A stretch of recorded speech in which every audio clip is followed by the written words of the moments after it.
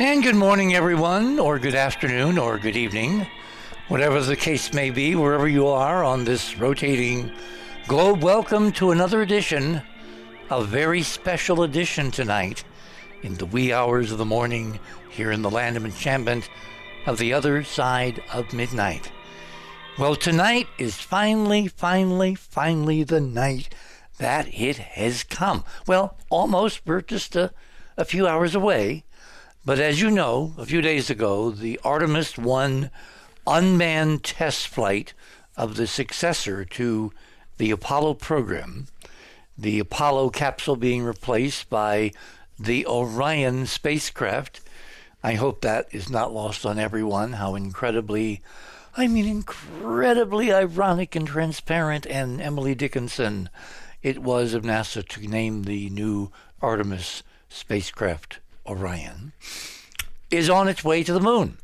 And sometime in the next, I think it was this afternoon, I think if I remember back to some of the nuggets from the last press conference that they held, because there are no people riding inside Orion. It's an unmanned test flight. They've not, they being NASA, have not held the daily press briefings that I'm used to back in the heyday of Apollo. So the last one was at late afternoon on Friday. So I'm trying to remember back what they said. But I think this afternoon we passed that invisible line between Earth and Moon, where we entered the region of the moon's influence, or in technical terminology, it's Hill sphere. Every planet with gravity has a Hill sphere, meaning the point at which the gravity of the object that is affecting you is less than the gravity of the stuff outside that sphere or spherical region around the gravitating object. So, in plain essence, the spacecraft traveling just a few thousand miles per hour from a high of over 22,000 miles per hour. And some of you sharper celestial mechanics experts out there will say, wait a minute, the escape velocity of Earth is 25,000 miles per hour. How come it was only moving at 22? Well, that explains why instead of 3 days, as we did during Apollo to get from launch into lunar orbit, it's taken almost a week. It'll be 6 days. Just shy of 6 days. The reason is they programmed this mission to move slower. Why? Because it uses less fuel. Why? Because Artemis, even in terms of this new rocket, the SLS, the Space Launch System, the successor to the incredible Saturn V, it does not have the power, really, of the Saturn V. It's an inferior rocket, even though NASA keeps saying the most powerful. No, it's not. The Saturn V beat it by 90 yards. What makes it different is by tweaking trajectories and adjusting for velocities and all that, you can squeak by with interim upper stages and all that until the Block 1B, Block 1C, Block 2 later versions of the SLS come online, and that will happen in the next 3 years. So the SLS could barely get this spacecraft, this Orion spacecraft European service module combination to the moon. And one way they did it was by basically just creeping over the boundary of the distance between Earth-Moon's gravity and the Earth spacecraft gravity and the Moon's spacecraft gravity. And that happened this afternoon.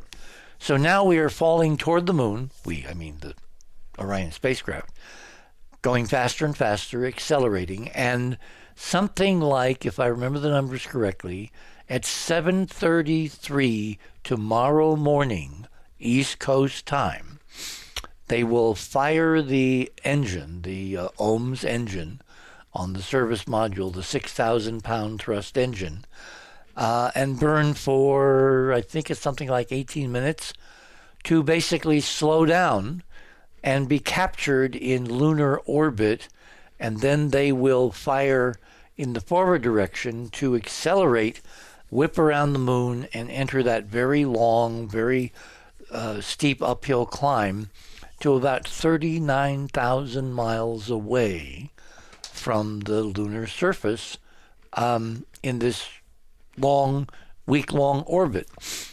39,000 miles. That's twice 19.5. This mission is loaded with NASA's traditional symbolism. And we'll get into all that when we go through the program. We've got a very interesting panel of guests, many who are kind of hanging around. They've been hanging around all day, waiting to come back on the air. No, I'm just kidding. No.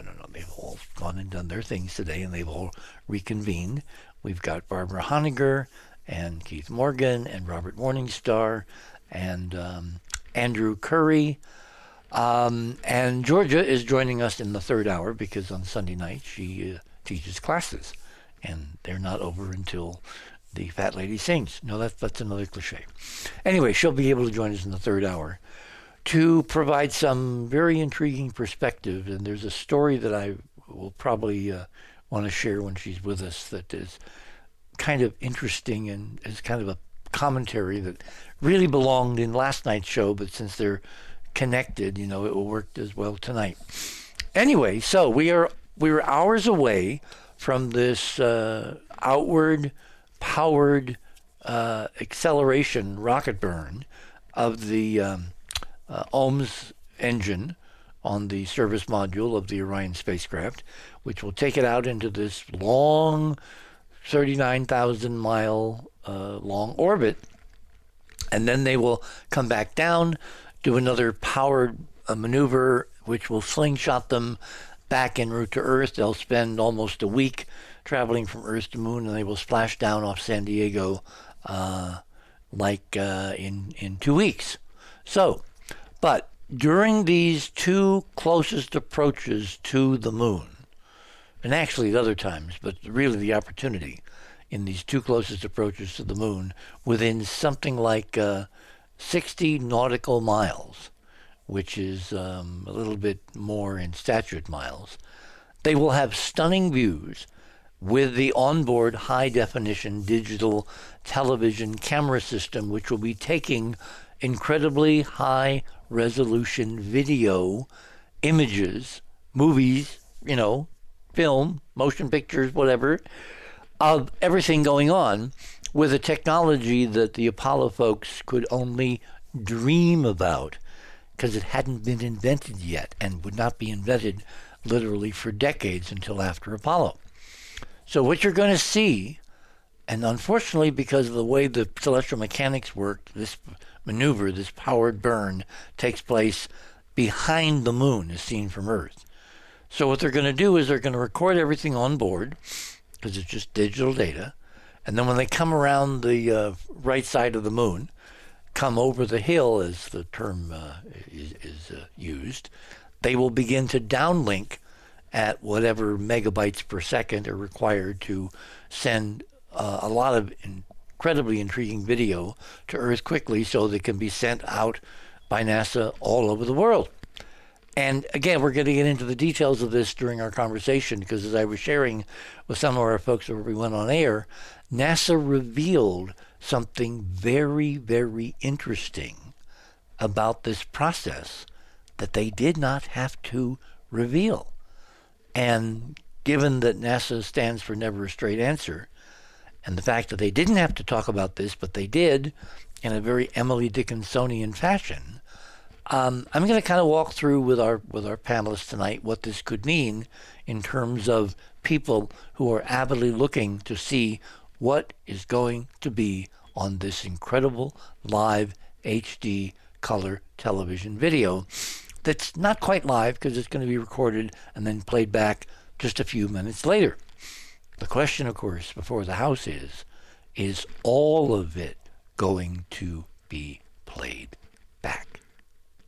Okay, moving on. That's item number one in my section of Radio with Pictures. For you folks that are kind of over here from hearing me on George last Monday night, what you want to do, if you're on the other side of midnight.com, you want to click on that banner which says very prominently, Return to the Moon Live with the EM team, Artemis 1.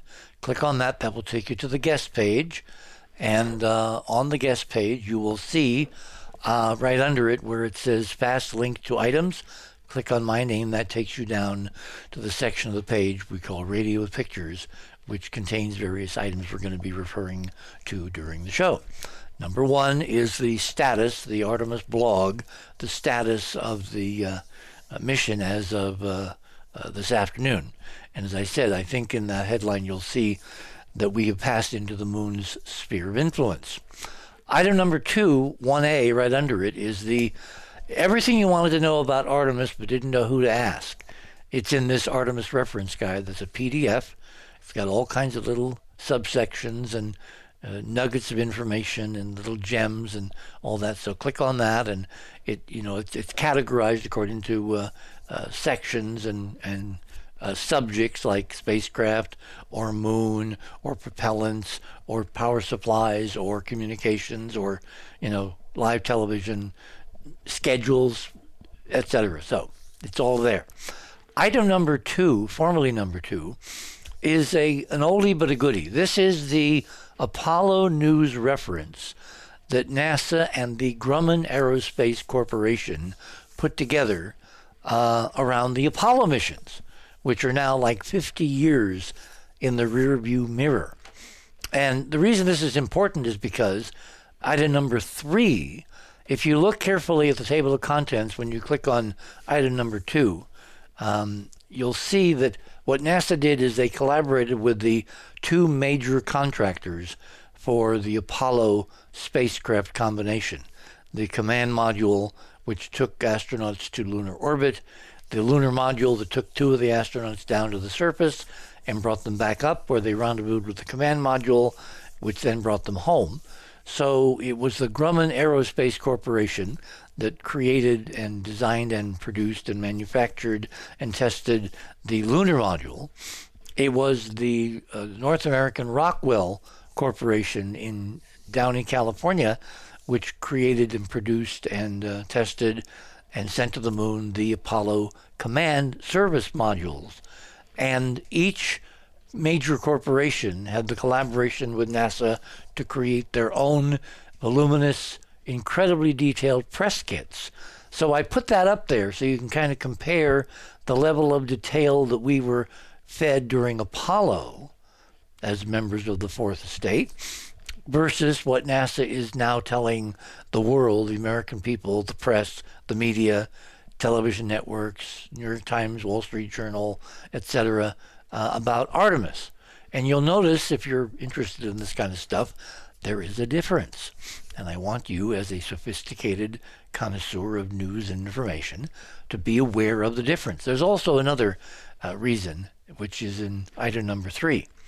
Because if you look in the table of contents of the Grumman Apollo News reference, you will find my name and a section called The Moon, and that is amplified in section number 3 tonight, item number 3, because in their infinite wisdom, for some reason, the Grumman Corporation, which produced and created the lunar module, humankind's first modern spacecraft to go to the surface of another world, they asked me, Richard Hoagland, to write the section on the moon describing what they were going to do, why they were doing it, and what the effect would be on humanity in the so-called out years in terms of a result.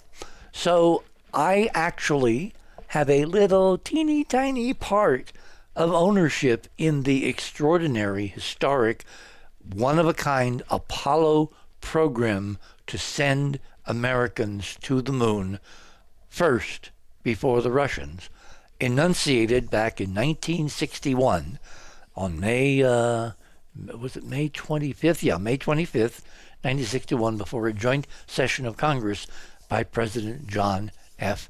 Kennedy. So, without further ado, I want to check and make sure that our panelists are standing by, because first up, we're going to bring on Barbara Honegger tonight. As you know, Barbara was a member of the Reagan White House. She served in the White House in a senior policy position. She was actually involved, as you're going to hear, in opening the door to a little-known program to help women astronauts become astronauts at a time when NASA was squeaky clean white and squeaky clean male. Just a bunch of white guys hanging out in short-sleeve shirts and narrow ties with pocket protectors full of pens. That changed in part because of Barbara's efforts in the Reagan administration. And to give you an example, we've all heard, or some of us have seen the movie Hidden Figures, about the mathematicians behind the scene, including one brilliant black mathematician who basically John Glenn would not launch without making sure that she had checked his flight plans and his celestial mechanics and all the attributes and assignations of a mission into Earth orbit. Well, when we launched Apollo 11, and I say we as the country, or maybe we as I was a teeny tiny part of Apollo, when we launched, Neil and Buzz and Michael into orbit to go to the moon on Apollo 11, there was one woman engineer in the Mission Control Center at Cape Canaveral, part of the launch team, the Launch Control Center, the LCC, who was overseeing the incredibly complex engineering around the Saturn V, the Apollo spacecraft, et cetera, et cetera.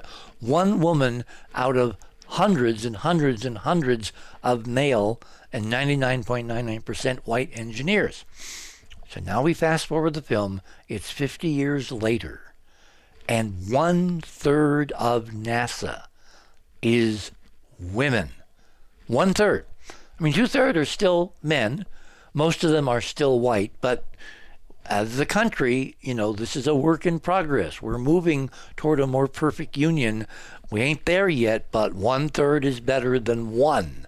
One out of hundreds, who, by the way, is still around and is, sounding incredibly prescient and perspicacious, and is totally has her wits about her. And I wish that some network would snap her up to kind of give commentary on Artemis, given that Artemis is formed and embodied and built around the concept of the woman, the twin sister of Apollo, Artemis herself, the goddess of the moon.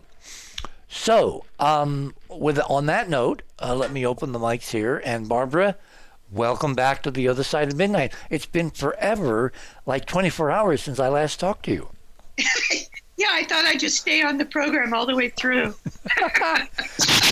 Okay, there are several things I want to talk about, but given that we would not be here tonight without a president named John Kennedy, and he was so rudely and horribly and abruptly taken away from us, and that you and I and Robert Morningstar share in the idea that he was killed in major part because of his efforts to go to the moon and to involve the Soviets and to unveil what was really waiting for all of humanity as part of the whole ET UFO paradigm shift. You just have come off the second day, I think, at the annual JFK Assassinations Conference. Tell us what you have found out, and then lead into what we should know regarding Kennedy's role in going to the moon. Okay. Well, I'll tell you, yes, you're correct about that. I literally, about 15 minutes ago, walked in the door here in the suburb of Dallas, Arlington, Texas, from literally 12 hours at the second day of the CAPA conference. And that stands for Citizens Against Political Assassinations. It's the organization that puts on an annual JFK conference here in Dallas. The chairman of the board is Dr. Cyril Wecht, the famous... the forensic pathologist. The famous forensic pathologist, and he's just amazing. I believe he just turned 80 or something like that. Oh, is that all? Gosh, okay. Yeah, that's all, yeah. I think our president just had a birthday today, turning 80, I think. I think you're right. You mean Biden? Yeah. How many presidents do we have? Well, and I think isn't Nancy Pelosi 82, and God knows McConnell, he's getting up there. By the way, people, these are these are the top 3 people who would be president of the United States. They're basically in their 80s, you know. So what does that tell us about what do you call that? Octogenarians, right? It tells us that state-of-the-art medical technology is really, really very good and getting much better. And the physics is with us because these 80-year-old folks do not resemble my grandparents in their 80s at all. At all. No, exactly. They're just amazingly young for their age. And, you know, I'm 75, just for the record. I turned 75 on October 28th. And, you know, I like you, I'm sure I feel I'm only 33, right? Anyway. See, I think part of it has to do with motivation. You know, there's that old cliche, rest and rust. It's the fact that we're dealing with people who have a mission, as John McCain loved to say, higher than themselves. And I think that keeps these people focused and young and operating far beyond the, quote, norm, far beyond expectation. Yes, and I would say that applies to those of us on the show as well. I hope. Hold on. Water's my very, apologies. yeah, okay. I hope you have water. I've been talking to people for literally 12 hours. So my voice may break every once in a while here. But I think your first question was you'd like to hear a bit about the conference, right? Yes, by all means. Okay, well, it was a wonderful conference. Now, this is something like, I've been to many JFK conferences, many of them in Dallas. I've probably spoken at 4 or 5 of them here in the last 5 or 6 years. And this time I just decided I was going to have the luxury of just being in the audience and taking notes. And I'm glad I did because it was so information packed. But what I thought I'd do is I would just briefly let you know some of the highlights from the program. We watched Oliver Stone's full 4-hour new documentary, which I think it's called The JFK Assassination, Destiny Betrayed. In other words, it's Destiny Betrayed is in the title, and I believe on Amazon Prime. There's a 2-hour version, but don't bother with that. Go to the 4-hour version. It's in 4 parts, and I highly, highly recommend it. So we got to see that. It is available on Amazon.com. Jim DiEugenio has published a book. I have it in my hand right here in a moment. DiEugenio was basically he was the script writer for this amazing new film of Oliver Stone. And of course, he's the author of a number of great books on the JFK assassination. But this one is called JFK Revisited Through the Looking Glass. That is the name of the book that goes with both of the films. JFK Revisited Through the Looking Glass is also the title on Amazon Prime of the 2-hour shorter version, but I don't recommend it. I recommend JFK Destiny Betrayed. Well, see, the thing these days is you can watch what I call asynchronously. You watch for 20 minutes, 30 minutes, you go do something else, you're bored of what something else was, you come back and you watch another 20, 30 minutes, or you have lunch. Or in other words, it's all on the viewer's schedule, not being programmed by a network where you have to be there or you'll never see it again. Absolutely. You can watch it at your leisure. So that was, there were basically every single presentation was great. And so it's hard to pull out the highlights, but I'll give a few. Steve Jaffe, he was an investigator for Jim Garrison. And he talked about his experiences personally going to France to obtain the Zapruder film from French intelligence. That was fascinating. One of the most exciting talks was by Dr. David Mantik, M-A-N-T-I-K, about what happened in JFK's limousine. But it was a more important. I think I had him on the show a few years ago. Oh, good. Well, I'm glad you did. Well, one of the things that was fascinating to me, and I think this is important to say, even though this was a JFK conference, and even though my focus, as you know, is really on 9/11 and has been ever since 9/11, and I'm now the chairman of the board of the Lawyers Committee for 9/11 Inquiry, and the author of October Surprise. You go to a conference like this, and there were probably at least 65 to 70 people. I mean, paid, and then it was online for, I'm sure, hundreds or maybe a few thousand more. But in any case, the amazing thing that happens is these people are truth seekers per se. So even though it's a JFK conference, if they see somebody that they say, oh my God, you're the author of October Surprise, and they want to talk to you about that. And then somebody else says, oh my God, aren't you involved with 9/11 Truth? I got to talk to you about that. And so there is this synergy that's happening at these truth conferences. I call it it's the truth movement per se. And so this one was especially vibrant because there was all this cross-fertilization between basically 9/11 and JFK truth seekers. Probably the most exciting presentation was by John Newman, Dr. John Newman. He has, of course, he's now just published an amazing book. I have that in my hand. It's his fourth book on the JFK assassination. It just came out. It's called Uncovering Popov's Mole, the assassination of President Kennedy. Well, this is very, very critical. So what he basically demonstrated to us in an hour presentation that this Russian defector warned the United States intelligence community, warned them that there was an extremely high-level mole in the CIA. And this was, of course, in the lead up to, during, and after the Kennedy assassination.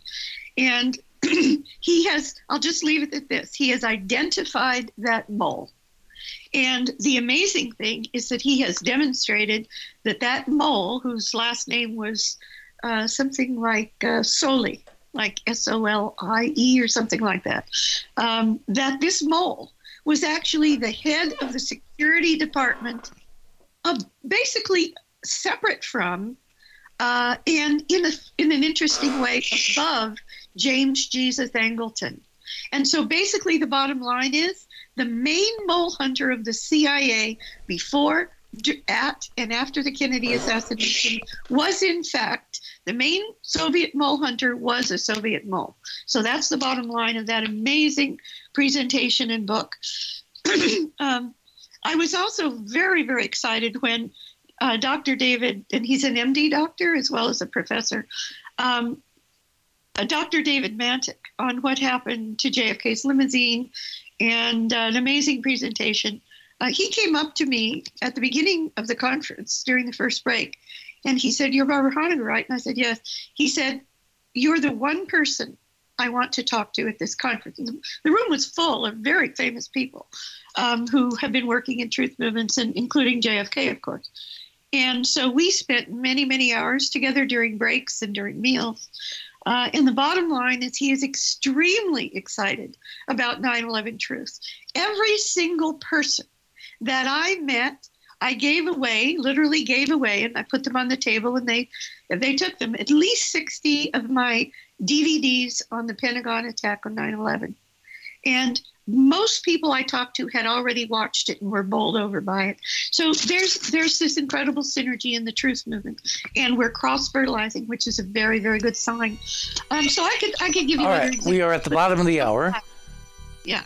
Let's hit pause. My guest this morning, my first guest, is Barbara Honegger, who, as you know, treads several different realities simultaneously. And we're talking at some length tonight about John Kennedy. I'm going to read an editorial by a colleague of ours, very timely, that came out today. And then I'm going to have Robert Morningstar talk about the same thing. Because John Kennedy is the guy who basically is the grandfather of why we're going to the moon tonight and why we're on the threshold of potentially astonishing, earth-shattering, paradigm-changing, history-making revelations about what's really on the moon and how it can change everybody's lives. You're on the other side of midnight. My name is Richard C. Hoagland. We shall return.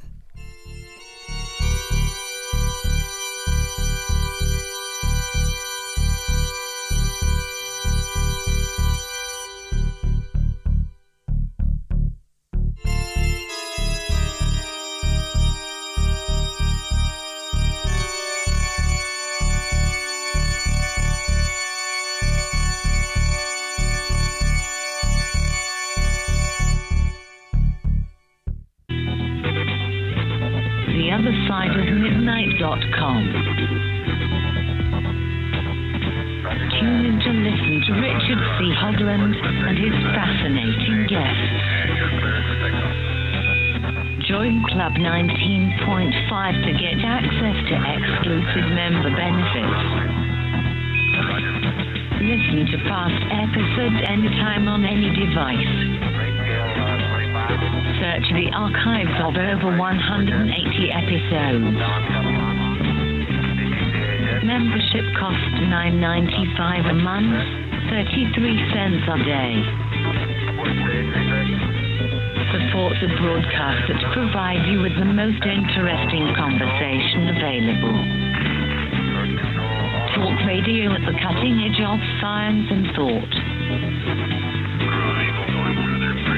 TheOtherSideOfMidnight.com.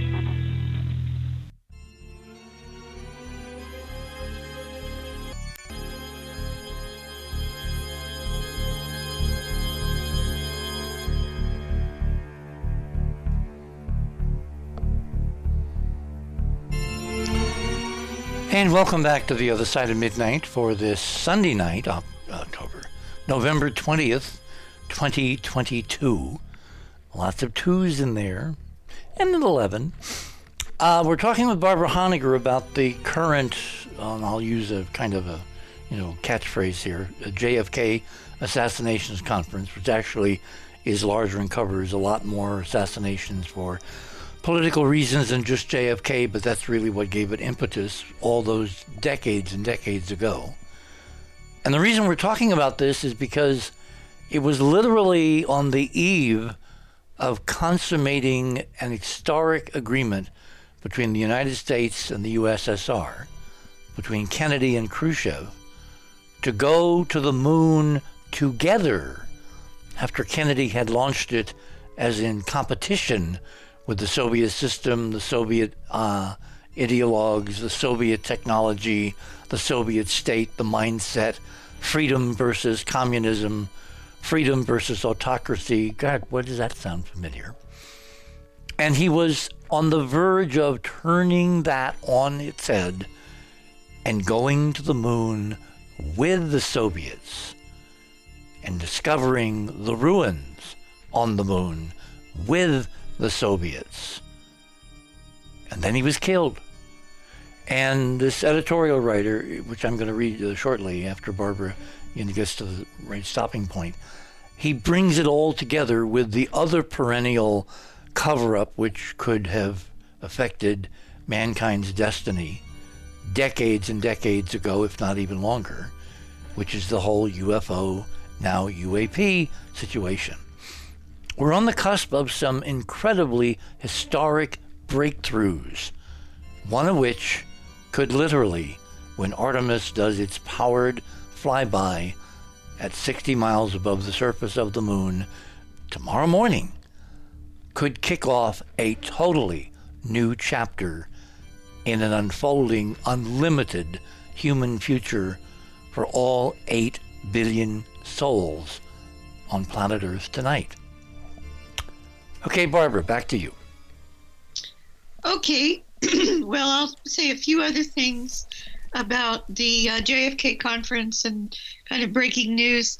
And then I want to be sure, I don't know if this is the right part of the program, but I would like to draw people's attention at some point, Richard, to my Saving Apollo 11 article and this phenomenal synchronicity of many between you and I and our experiences having to do with the moon. My Saving Apollo 11 article is my second item, number 2.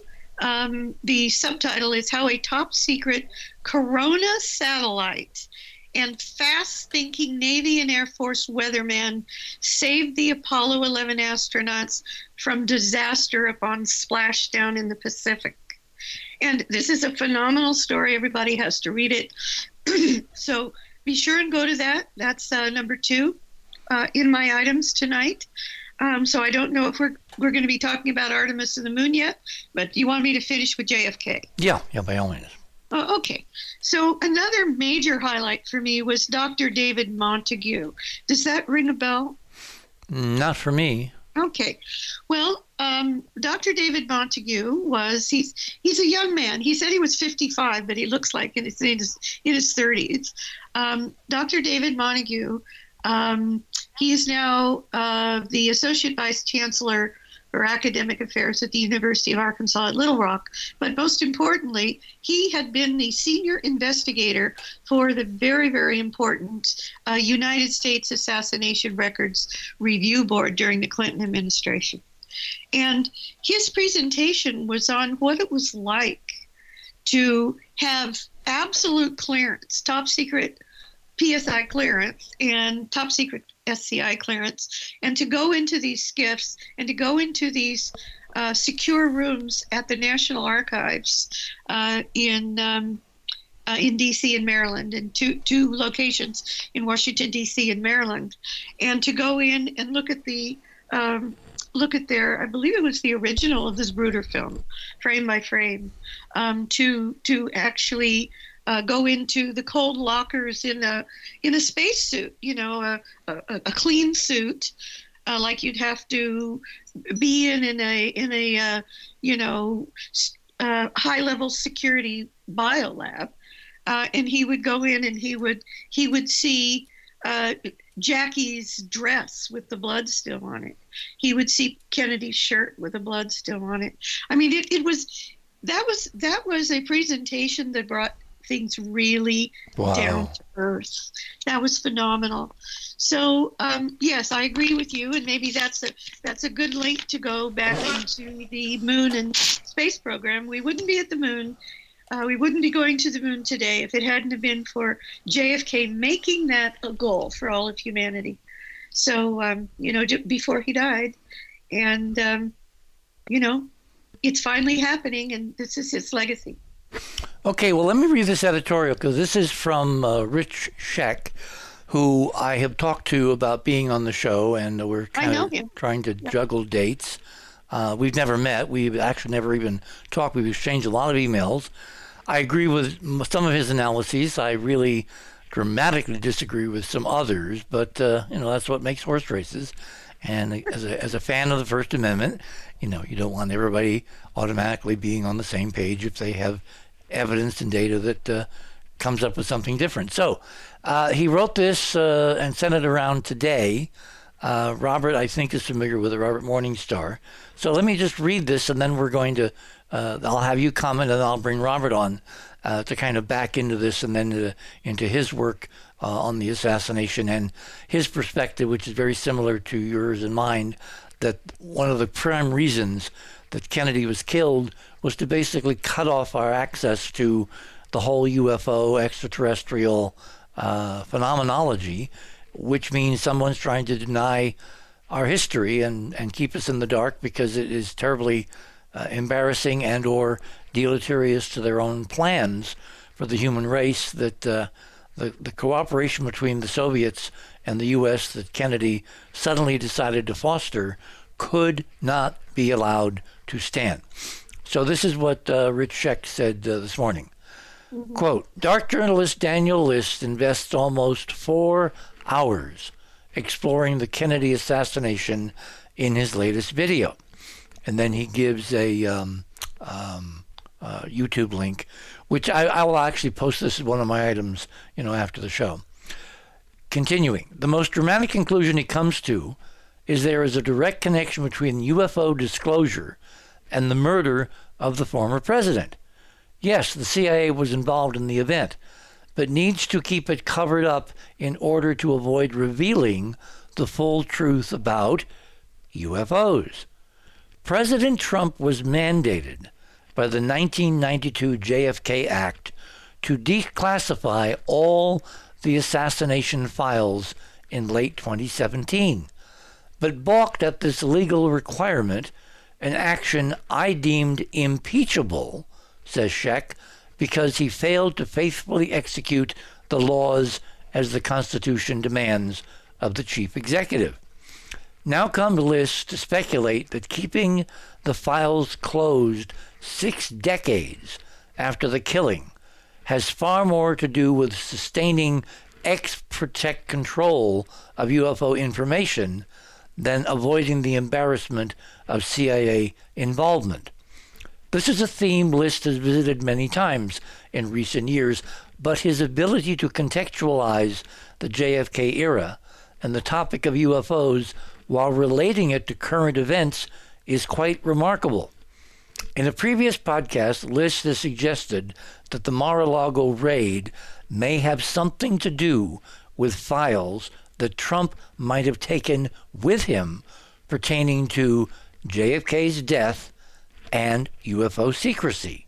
I agree. For those looking to be impressed by DJ's ability to connect dots, seeing Roswell on the map in one scene from 7 Days in May, one of my favorite films, the classic 1960s film about an attempted coup by disgruntled members of the military that fascinated JFK because he turned over the White House when he went to Camp David to the film crew to shoot parts of the film at the White House before '63, may be enough to impress skeptical viewers of how powerful are his many insights. That and so much more makes it worthwhile to view this update as a way to honor the memory of JFK's legacy 59 years after his murder on 11/22/63, and to see how the echoes of the assassination can still be heard today. The quest for truth and the end of UFO secrecy continues thanks to the work of List and many other researchers to whom we owe a debt of gratitude for their tireless efforts. Comments? Well, yeah, that's great. I agree with Richard Check, whom I know. And, that reminds me, well, first a question. Did I understand correctly, and if so, I didn't know it, did I understand correctly that President Kennedy, while in the White House, while in office, allowed scenes to be shot for the movie 7 Days in May in the White House? Yes, that's what was so stunning.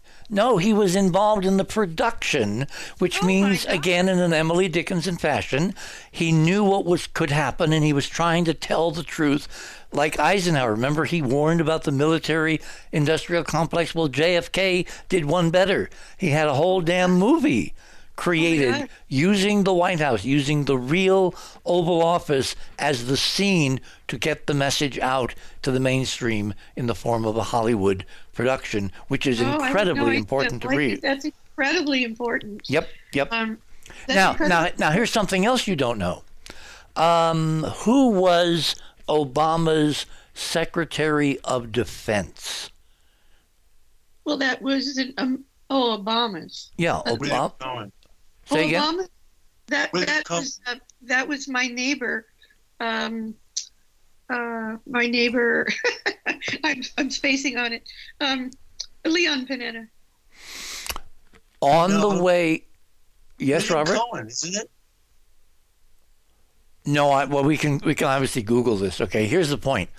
On the way back from a meeting in Afghanistan, the Secretary of Defense sent a message through the New York Times as a direct quote in the New York Times about what he was watching on the way back to Washington to debrief the president on the status of the incursions in our, forces against terrorism in Afghanistan.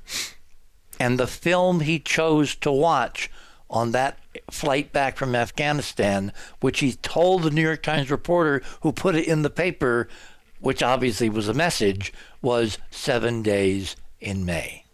Oh my goodness. Okay. And then Obama fired one of the guy who was in charge of the whole Afghanistan military deployment in a very controversial fashion. And there was also, Michael, what's his name? Who's the former head of the DIA, Defense Intelligence Agency, that that Obama strongly recommended Trump not get involved with, and of course Trump did exactly the opposite. I can't remember his name. You're talking about Michael Flynn?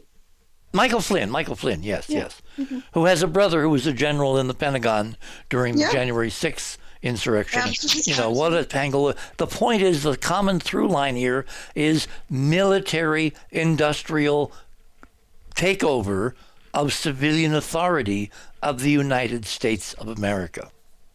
Right. Okay. I have one comment on this. I actually think that that these references to 7 days in May, that it's some kind of a code. But it's an extremely important fact I have to be thinking a little bit more about before I make any further comments in the future. But there is one thing that was said that I learned at this conference. I meant to mention it earlier, that it sent chills up and down my spine, frankly.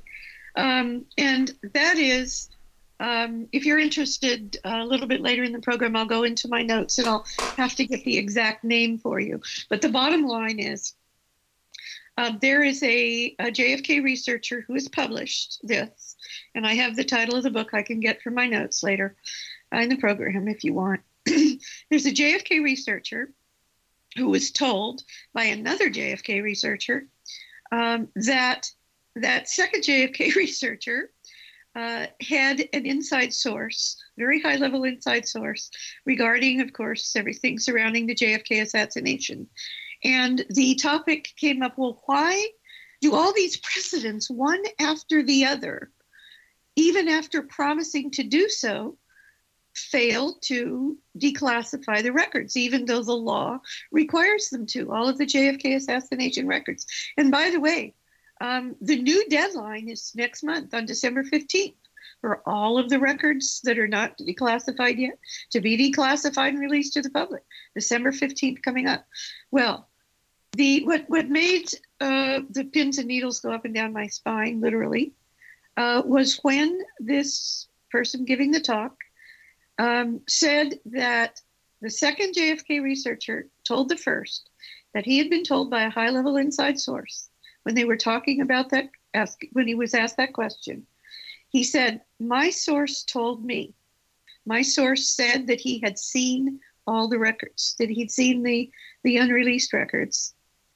And this was some years ago now, maybe within the last 6-7 years. Right. Before Trump, just before Trump, apparently. But anyway, that he'd seen the unreleased records and that the truth was too terrible to ever be released because the American public, if they knew, would never understand why. And there was something about this too terrible to ever be told. And that rang a bell. Well, it has echoes of the third prophecy of Fatima and the Pope. Well, what I was going to say is, not that Trump is the greatest truth teller on the planet. Okay. But he claims, because the JFK Records Act required the documents all to be released during his term. I believe, what was that, 2017 or something? Mm-hmm. And he claims that he was shown at least a good deal of the still unclassified records. And he went public saying that based upon what I have seen, these records must never be released. It was a very similar message to the truth is too terrible. Well, then what's the point of Madisonian democracy? If you think your citizens are only allowed to see things that won't upset them, but they really can never know about things that may change their whole view of life, reality, dimensionals, what happens when we die. Remember the guy at the Pentagon who yelled at Wheeler, yeah. You're not supposed to know this until you die? You're not supposed to know that until you die. Yeah, well, but what's the point of Madisonian democracy if we're not supposed to hear and see and act on the truth? Well, I agree with you, of course. I'm not advocating for that position. I'm just reporting to you. Well, whatever is being withheld in these really not that many records that still need to be released. They're obviously the core of the big secret. And I don't know if they're going to be released on December 15th. I imagine that Biden will approve the release of some of them. but probably not this great secret, whatever it is. But how can even a president contravene that which is enshrined in law? He does. In other words, that means nothing matters anymore, if it ever did. That's not true. No, I learned at the conference that there are, whenever Congress passes a law like this, they always give themselves an out. And the law, the Records Release Act, JFK Records Act, has this deadline, and they keep putting it off. And now the new deadline is coming December 15th, 2022. But the law has 6 exceptions, six ways that any agency who has records that anybody demands to be released, including the president, can come up with one of these excuses for not releasing them. And, they're national. One of the big one, of course, is national security. So Congress gave an out, 6 outs actually, in the Records Act. So we'll see what happens. But I wanted to get that quote across. The truth is too terrible for the American people ever to know. That's not very encouraging.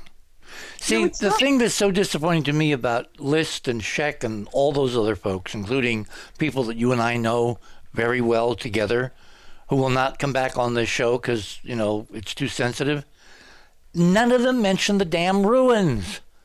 It's one thing to talk about spaceships and UFOs and things that go bump in the night and things seen on radar and things seen on, fuzzy infrared film and all. But the ruins are implacably there. They're either there or they're not there. And with appropriate photography, no one, until they land and go over and kick the walls, will be able to gainsay that they're not what they appear to be, which is geometric, ancient, structured ruins in incredible disrepair. And there's so many of them, they cover huge portions of the lunar surface. And they were first seen, my item number 4, by the CIA from Earth orbit, item number 5, because originally Project Corona, as you know, was the answer to Khrushchev turning down, no, it wasn't Khrushchev, it was it Khrushchev? Yeah, it was Khrushchev. Yeah, turning down Eisenhower's open skies idea and saying, no, you can't fly airplanes over us, and I guess we can't fly airplanes over you. So Eisenhower turned to his intelligence community. He says, what can you do in the way of looking down from space? And they came up with the technology for what they called, incredibly appropriately named, Project Corona, which I think is a triple entendre a la Emily Dickinson, cubed. And it was also the Corona satellite that saved Neil Armstrong. Well, it's the same program. It's the same damn program. Okay, so had multiple uses. So if you look at number 5, it shows you geometrically what the CIA, in response to Eisenhower's call to look at how many missiles the Soviets had aimed at us in all-out thermonuclear Armageddon annihilation mad scenarios. And they said, Mr. President, we can do this. We can do it in X number of years. And so he authorized a program, very secret program called Corona, which was supposed to, if you look at the bottom left of my number 5 diagram, look down from a polar orbit, take lots and lots of pictures on film, and then eject the film capsule, which would be captured after it re-entered the atmosphere by an airplane somewhere over the South Pacific, a Air Force cargo plane with a kind of a trapeze thingy, which would snag the parachute, bring it inside, fly it to CIA headquarters on both coasts, make copies, and then send it to photo interpreters to analyze it. On the first successful missions, they got more square mileage of high-quality film of the Soviet Union's military capabilities than in all the U-2 flights beforehand combined, up to and including the flight where the Francis Gary Powers was shot down by a ground-launched air-to-air missile. So, if you look at the third panel in my number 5, it turns out that Project Corona also, and we're trying to get to the bottom of how this happened, it looked at a place that the Soviets were nowhere near to being and could never have been a threat from, i.e. the moon. Now, how do I know that? Because a few years ago I was offered a copy of Corona film. And through a very complicated soap opera process, I didn't physically have it in my possession, but I had people who did briefly. They made some copies of some frames. I got the frames. I was able to work with the frames. They told me that every single frame had nothing to do with Soviet missile bases or airports or, bombers or whatever. It was every single frame was shot of the moon on what was supposed to be a satellite reconnaissance of capabilities of the Soviet Union here on Earth. What was the CIA doing looking at the moon? In collaboration, by the way, with the U.S. Air Force. Well, if you look at number 6, on the left is the Corona image. On the right is the a terrestrial image shot with a major telescope for comparison, I think the Lick Observatory. And you'll see that on the left-hand image, taken by the CIA in Corona across 250,000 miles, but in the vacuum of space, there's weird obscuration of very interesting and well-known features on the moon's surface that is not present in the photographs taken from the surface of the Earth through the Earth's atmosphere with a major terrestrial telescope. How do we explain this? Obviously, the filtering of the CIA moon image was different than the filtering of the ground-based moon image, and because they were in a vacuum, if you look in the ultraviolet, that's where you'll see the glass.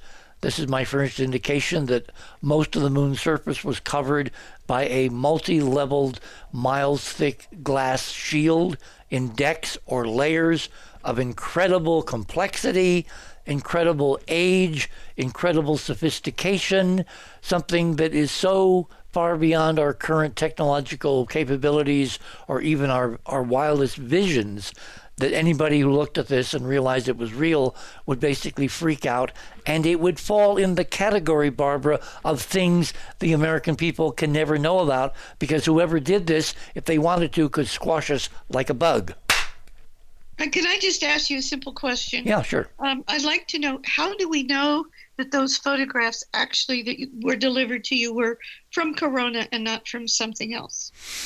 Because there is a frame where it's listed in terms of actual ID numbers, the film registration, and my name has been put on the film in magic magic marker as designated for me.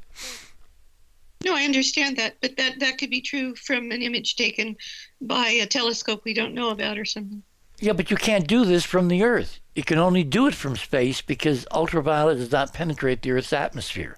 Okay, I understand. That's the answer. Okay. And we now have umpteen images taken by Apollo and all kinds of unmanned satellites, including the Japanese and the Chinese, and everybody agree. I mean, all their data agrees. There's stuff there. There's a dome there. There's incredible glass structures. So it turns out that CIA was merely the first to give this information to Kennedy. And that's when Kennedy changed totally from we have to keep the Soviets from getting there first to we're going to go there with the Soviets. And we're at the top of the hour. My guest this morning, Barbara Honegger. Robert Morningstar is waiting in the wings. Andrew Curry is standing just off stage. Keith Morgan is monitoring the dials. And have I forgotten anyone? Yes, Georgia Lambert will join us in hour number 3. You're on the other side of midnight. My name is Richard C. Hoagland. We shall return.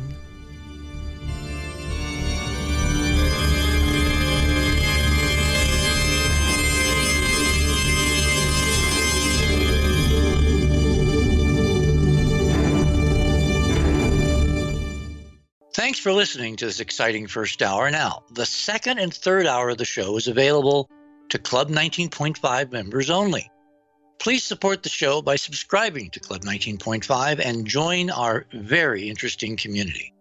To do that, please visit the website, theothersideofmidnight.com, and click on the Join Club 19.5 link in the left-hand column.